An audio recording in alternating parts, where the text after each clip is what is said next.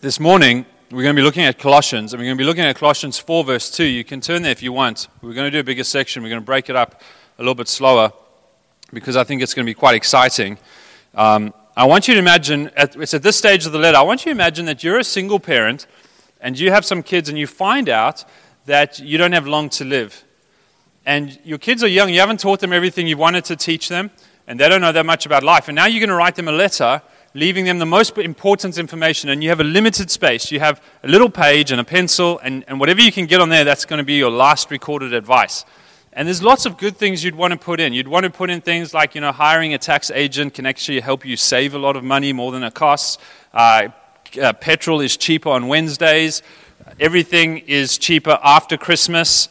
There's a bunch of really helpful advice that you can give, but none of those things are probably going to be what you put down on that piece of paper. Similarly, Paul is writing to the Colossians who he's never met, and he's getting to the end of his letter, and he's kind of getting to that place where it's, if these are my last words, what will they be?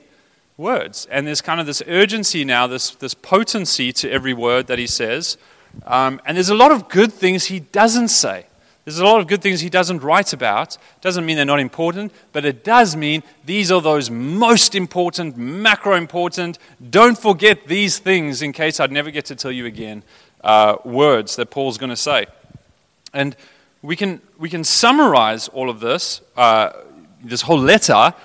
We can summarize it in a paragraph. It's quite easy. We can summarize it in a sentence. It's quite easy. We can summarize it in 3 words. It's quite easy. We can actually summarize Colossians in 1 word, and it would be Jesus. Colossians is all about Jesus.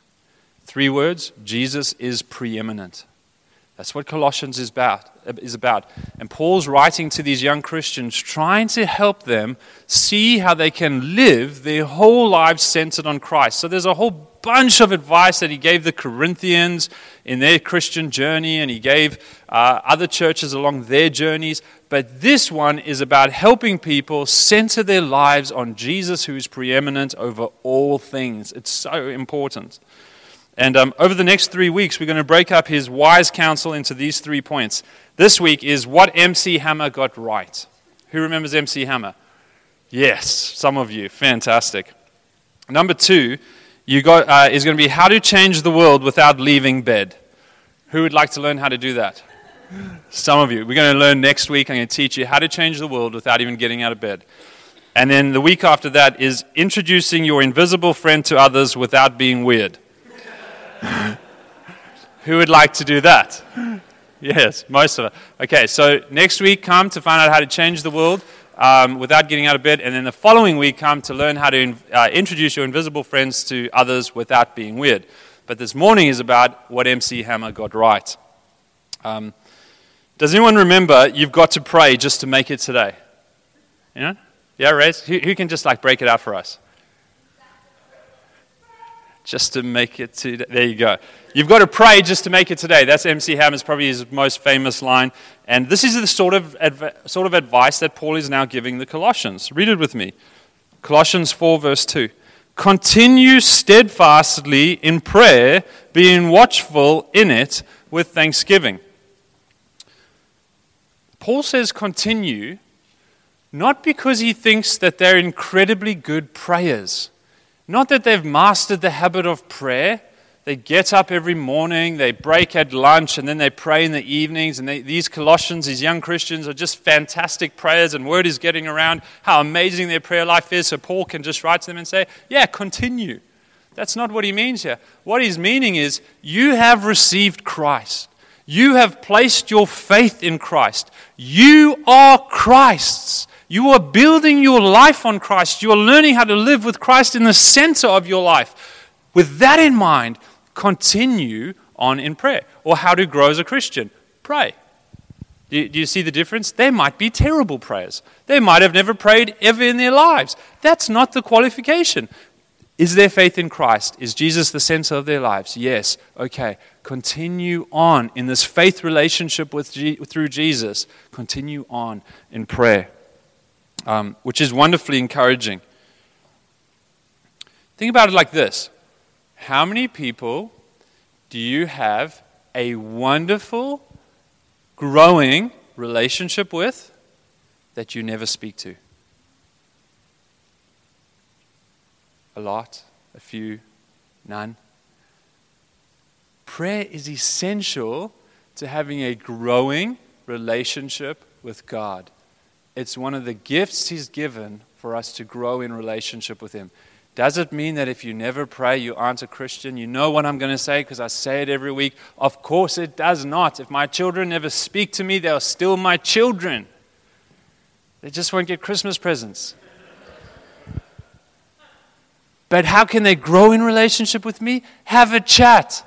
My son took me to cricket for Father's Day present, watched Pakistan versus Australia, and it was a fantastic game, very interesting. We sat mostly with Pakistan fans, and it was a fantastic crowd. But his feedback to Nas was interesting. How did it go? Dad didn't chat much. Well, essentially, he was marking his feedback by a conversation, not a game. Australia won. We smashed them. But his marker for the how was it was our conversation, which was lean, because, I mean, honestly, if I go to a game with any of you, just don't expect lots from me. I get enamored. The grass is so green. You can see everyone's hand signals. You can almost hear their words if you watch their lips. I love every second of the event. I forget where I am. Conversation changes things. It builds relationships. We grow. But prayer is surprisingly difficult. For something that's so important, prayer is surprisingly difficult. So Paul has to write, continue steadfastly in prayer. Continue steadfastly in prayer. Now, this is an incredible word. When you go look up what this word means in a Greek word study, here's a tip in Bible words. Don't go read an Oxford dictionary on what the definition of the word is. Why? Because your Bible wasn't written in English. Definitely not English from the 1900s or the 2000s. Your Bible was written in Greek and Hebrew, so you need to go to a Bible dictionary and learn what that word meant in that language.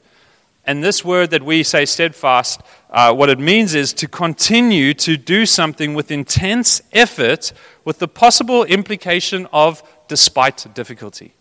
I love that definition. To continue to do something with intense effort, that's the best case scenario, is it's going to require intense effort. But there's the possible implication of despite difficulty. It could get worse. So Paul says, continue in prayer. It's going to require intense effort, and sometimes there's even going to be extra difficulty. How understanding is Paul? Who's understood that prayer is hard? Raise your hand if for you prayer's been hard. Okay, that more than anything so far, there's more hands raised for that. So prayer is surprisingly difficult, and the vast majority of people who pray regularly will say that prayer is very beneficial, and yet it never becomes much easier to do. It's always something that's quite difficult, as Paul says, requires intense effort, at least to get into a good habit of it. That's okay, that's normal. Think about it like this. We know that rest and healthy food and exercise makes us feel better and just is good for us, and yet so many of us don't do that, right? It's not super easy. Even though we know, like eating well, running around, having a nap is good for us, we don't do it. Even though I know keeping my house clean and tidy makes me enjoy my house more, you got to know that my house is not always clean and tidy. So it's normal that things we know are beneficial are not always easy to do. That's just what our lives are like. And if it's true physically, it's also true spiritually. So don't beat down on yourself if you're like, I'm the worst prayer. It's never easy for me. That's fine. That might be true. But you're probably also the worst house tidier and the worst exerciser. In other words, you're just normal. For those of you who have the gift of prayer, you just love prayer. You're just so great at prayer. Keep that to yourself for now, so that we don't have to practice communion again. Why is prayer so difficult? Paul Miller writes this. He says, we are so busy that when we slow down to pray, we find it uncomfortable. We prize accomplishments and production. But prayer is nothing but talking to God. It feels useless, as if we are wasting time. Every bone in our bodies screams, get to work. In the broader culture and in our churches, we prize intellect, competency, and wealth. But because we can do life without God, praying seems nice but unnecessary. Money can do what prayer does, and it is quicker and less time-consuming. Our trust in ourselves and in our talents makes us structurally independent of God. This is absolutely true. Here's the ABCs of the difficulty we have to prepare for. Here's the challenge in ABCs so that we can remember it. Challenge A, achievement culture. Prayer doesn't run with the achievement culture. We feel like prayer achieves nothing sometimes. Sometimes it feels like God listens to what you pray for and then does the opposite.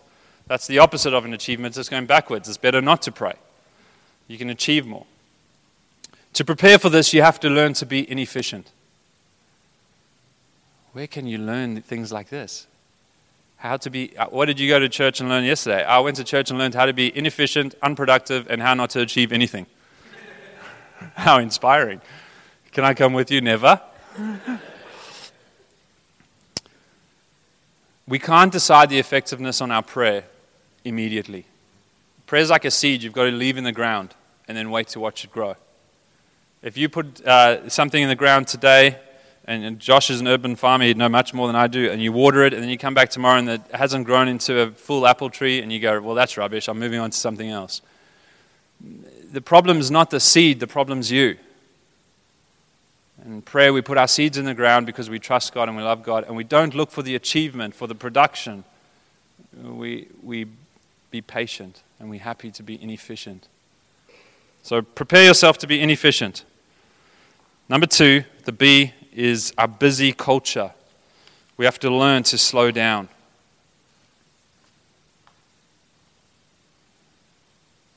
We have to realize that slowing down is a real challenge.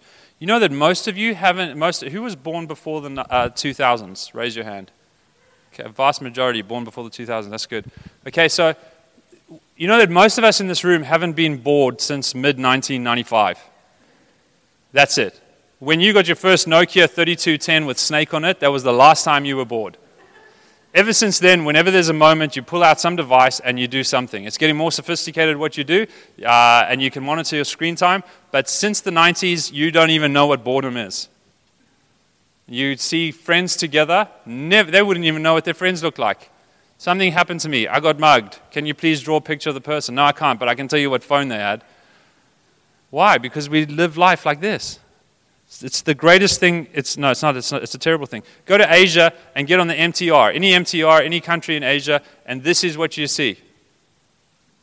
And it's a little bit like that in Perth. Not as much, but it still is. It's not as much because some people are asleep, so they're not looking at their screens. But if we were all awake and alert, we'd be focused on our screens. Here's how you can practice to slow down. Put your devices away. If that will kill you, put them next to you, upside down. And then look at someone and talk to them, eyeball to eyeball, with no goal. Not, here's something I want to talk about. Just, please don't make eyes at me. How's your day? What did you do at Prac today? Can you tell me everything you did at Prac? And just focus. Now listen. You know what the most romantic thing you can say to someone nowadays is you are the person. This is just a snippet for you. Those of you who are singles, this is a big tip. You are the person that I want to get bored with in life. There's no one else I would rather be bored with than you. That is nowadays the most romantic thing. You know why? Because no one is ever bored. They're always entertained. You know the least romantic thing? I have the most fun with you. I'm always entertained with you. I always have a great time with you. Why is that not romantic? Because that's going to wear out and wear thin. Then, people aren't just another device to pull out for our entertainment. But to sit down and listen to someone. This can help you pray. Because when you're in a conversation with God, you're going to get bored. You got to learn to slow down. And for those of you who are willing to try, slow down takes time. So you can't do it quickly either. All right, I'll slow down for 5 minutes. 1, 2, 3, 4, 5.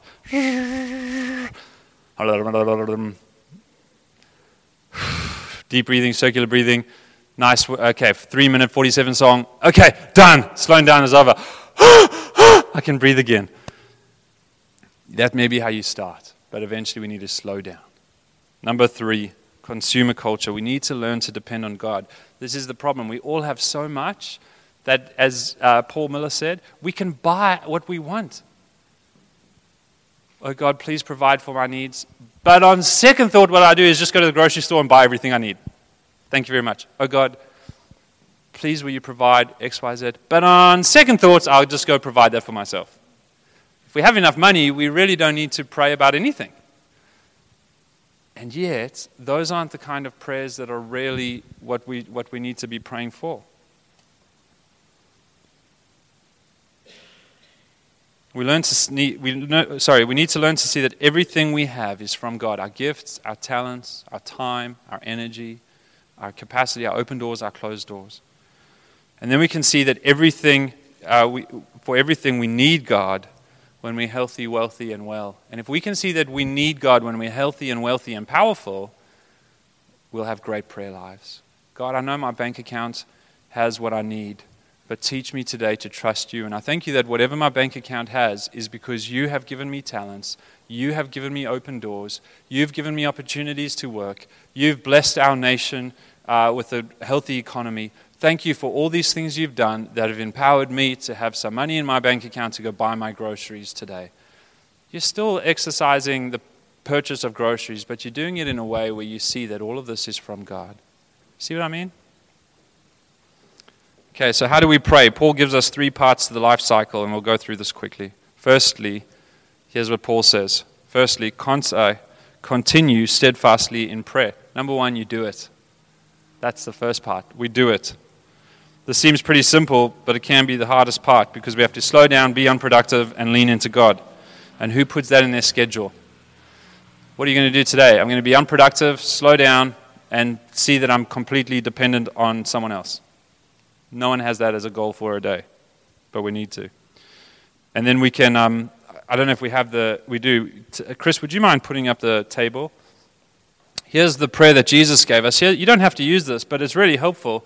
Our Father in heaven, hallowed be your name. This talks about relationships with others. It's our Father. He didn't teach us a me prayer. He taught us an our prayer. Our Father. Our Father. It tells about a relationship with God. He's our Father. We talk to him as our Father. It's close already. When you begin prayer, you're already in intimate relationship, like a child to a parent.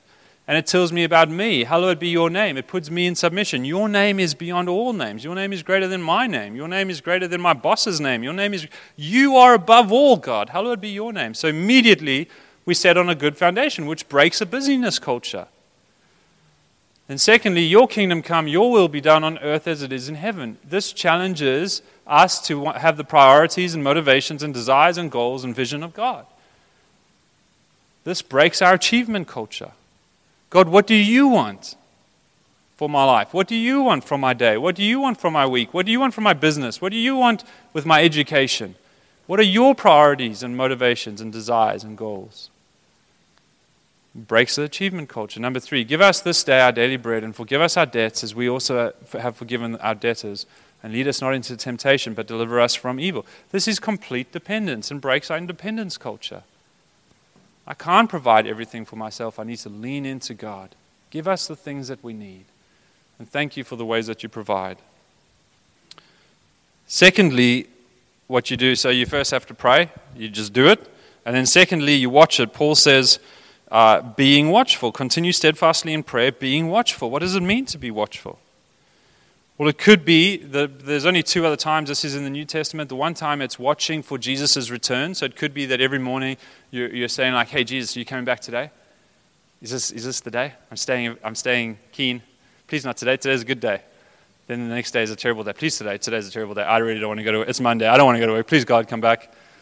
No, it's probably not what it means. It could be, but it's probably not. There's another time Jesus says it, and as when he says to his disciples, keep watch with me and pray.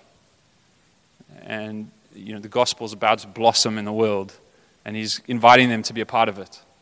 And he says, keep watch and pray. And this is probably what Paul is meaning. He's probably saying, pray and stay alert and watch how God answers your prayer. Watch what God does. God is moving in this world and moving in your life. Pray and then watch God. See what He's doing. And then thirdly, he says, give thanks to God.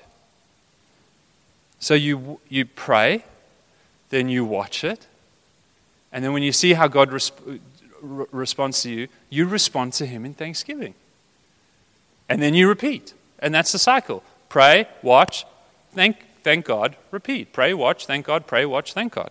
G.K. Chesterton wrote, when it comes to life, the critical thing is whether you take things for granted or take them with gratitude. God is kind to you right now. God is merciful to you right now.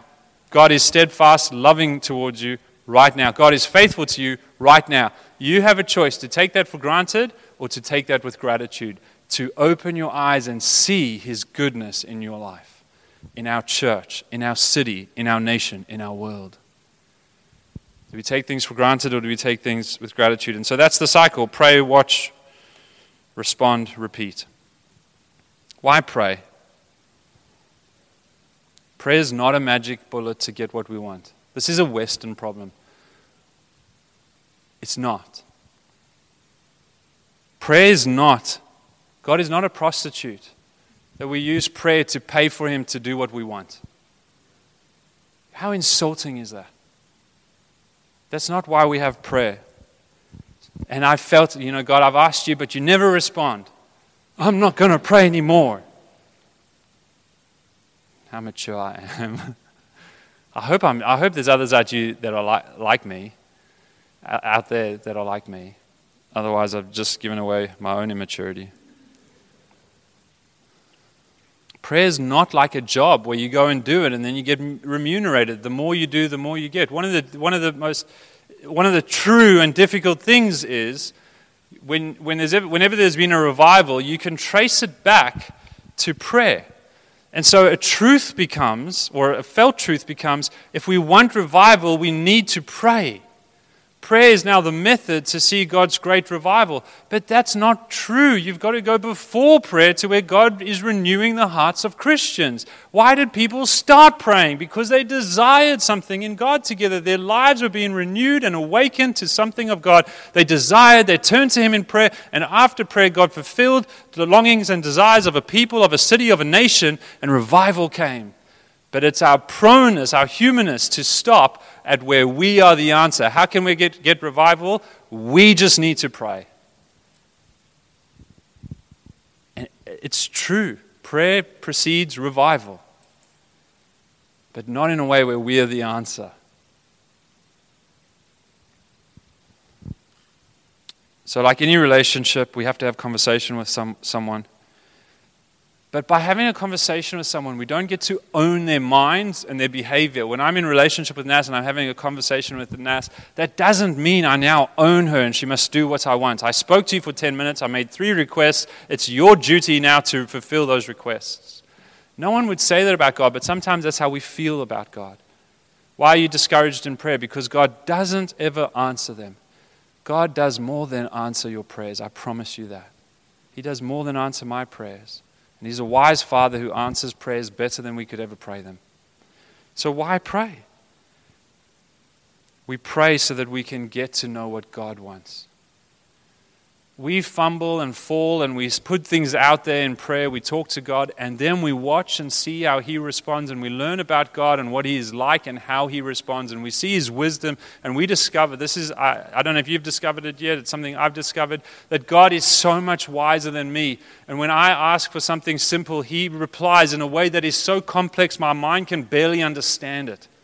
When I pray for something that's about me, He answers it in a way that almost always makes it about a whole bunch of people. He's so wise, so much bigger, so much broader, so much deeper than I can imagine. And so like a child, I lay my simple requests before Him, and then I see Him like the wise creator of all things move powerfully in my life to do more than all I could have asked or imagined. And He's doing that when I can't see it as well. But we need to pray not to get what we want, but to get what He wants. By inviting us to pray, we learn what God is like and what He wants for us. So prayer exists for us to get what God wants. And so through praying and watching, we're able to see God's responses in our lives. And we see it, we pray for peace. And God doesn't end wars. The reason we have wars is because we're not reconciled to God. The world is not reconciled to God. So we have wars. We fight with each other, the jealousy. And so we don't have peace. And we're praying for peace. God, give us world peace. And He does. But what does He do? He gives us Jesus, but the world doesn't want Jesus. He gives us Jesus who dies on the cross and reconciles us to God. And that's the primary problem, is we have war because we're not reconciled to God. So God fixes the big problem and reconciles us to Himself through Jesus Christ.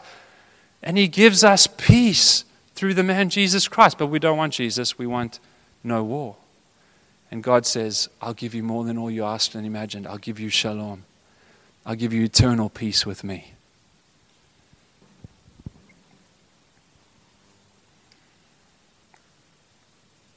We pray for God to give us, maybe you don't. I pray for God, God, just give me loads of money. I'll just give it away. I'll just be generous. It'll just be so much easier if you just do that, God. And He goes, okay, I will provide what you need. Come to me every day. Lean into me. Here's a prayer. Give me today bread. Come to me. Lean into me. You need me. I'll give you more than all the wealth in the world. I'll give you myself. No, I don't want you. I just want the stuff. The stuff will mean nothing without me. Come, I'll give you me. And by me, you will find everything you ever needed. And so He does answer our prayers radically. I prayed once for my friend dying with cancer in a hospital bed that God would heal him. He's a giant of a man, two of us fairly strong. I wasn't so strong, but my friend was really strong. Tried to lift him up. My friend had so much faith. He's like, let's just raise him from the dead. Let's raise him from the bed. We were desperate. And we tried our hardest to lift him up and to pray for healing. And you know what? He didn't. He died. And you know what we saw happen after that? That through that occurrence, God united a whole Christian community. There was forgiveness, repentance, forgiveness, soft-heartedness. God moved powerfully on the lives of people in that community. People came to Christ. God brought more life than we prayed for. I just wanted the life of George, but God brought life to areas I hadn't even considered or thought about. He answered my prayers in ways I couldn't imagine, better than I could have prayed. I still miss my friend, but I see what God was doing. It just took me a while. So here's an idea for prayer. I've got 3 moleskins. Now, I don't know if you know what a moleskin is. If you don't, then you don't deserve one of these. But because of God's grace, you can have one anyway. This is a very famous French book that was used by artists like Van Gogh and but it actually became famous when an English author brought one from France to Australia to write the story, the song tales or something, quite a famous book. And that's when moleskins became famous. And it's been reopened. Anyway, you can have one of these very precious books. And inside of it, what you can do is take a page and you write on it someone's name or something that you want to pray for. I had one here for Liberty to give you an example, but I've lost it. And just on it, I have Liberty Bliss. I have a scripture that I just am praying for over her life, something I feel God's put in my heart. And then there were 2 prayer requests. Her reading, she's a bit behind. God, won't you please help her with that or give us strategies? And the other was a cyst. She had a cyst on her cheek. Every day it was growing, it seemed, even though she responded similar to Nas, to going with faith. Dad, it's getting smaller. I can see that. More. So it looks like this. And I remember one day we had been to the doctor. We had kind of explored.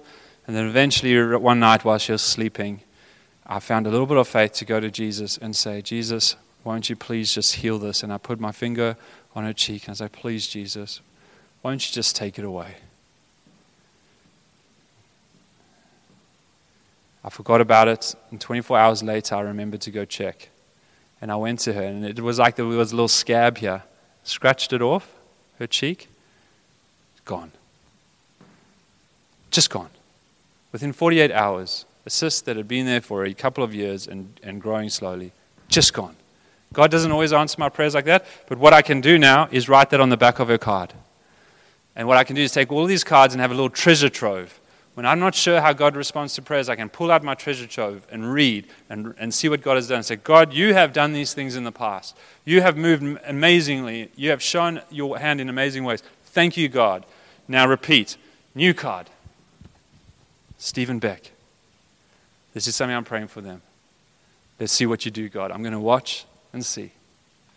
And then write the response. So you can take some of these, super easy, and I'm not guaranteeing you how quickly you can write something on the back. You're going to have to wait and watch. But eventually God will help you see, and then you'll be able to celebrate. Or you can take one of these, and in these I've written two things. I've taken up 2 pages. One page in one of the books has got my name. So if you take the book and you end up with my name, you have to commit to praying for me. And there's a few scriptures there about what you can pray for, about my leadership of my family and my marriage, and my leadership of this church. And then there's a second page with one church that's in Resound, our family of churches that we relate to in Asia Pacific, and there's a name of a church and the name of a leader and something you can pray for that church. And I can give you the email and you can let them know that you're praying. There's one book, and I'm not sure which one it is, that has Josh's name and a different church that you can pray for that's in Resound. And then there's another book with just the elders in general and a different church. So I need 3 people. This is a bit of a selfish sell, but I need 3 people who would commit to praying and take these books. Joel is one at the back. Jordan and Adam. All right, these 3 moleskins are yours. And then anyone else, come and grab those note cards and just start recording. Pray, write it down, watch, just see what God does, then record. And let's build a treasure trove of God answering prayers. And that's what MC Hammer got right. You do got to pray just to make it today. The context where Jesus took these words, and I'll close with this, was in the Garden of Gethsemane. And he says, watch and pray with me. And then he goes and he prays. And Father, if you take this cup from me, but not my will, your will be done. And he's praying. It's not my will, but your will be done. He's facing this trial. And what do the disciples do? They fall asleep. They're so tired. They can't do it. So the first example we have of these super disciples being called to pray by the man himself, they are absolute failures. And yet what does he do? He goes to the cross, he rises from the dead, and he goes straight back to them. They're still his people. He's still going to use them, even though they can't stay awake and pray with him in his hour of greatest need. There is no room for condemnation and guilt if you're a bad prayer. There's no room if last time you tried to pray, you fell asleep. If last time you tried to pray, all you could think about is work. There's no room for condemnation and guilt, because every single time the King of Glory will come back and say, hey, I'm still calling you to come and partner with me. Come to prayer. By prayer, you get to know my heart. You get to understand what I'm like. You get to be part of the gospel of Jesus Christ going forth in the nations. You get to be part of the kingdom in ways that are amazing. You just get to come and pray with me. And a week later you go, oh no, I forgot that again. The King of Glory comes and says, come and pray with me. I urge you to take up his invitation and to join him in prayer and to learn what Jesus loves, learn about his kingdom, learn what he's doing in your life through trials, through obstacles, through victories and failures. Each time, get back up and let the King of Glory invite you to come back in. Why don't you stand with me? Let me close for us this way.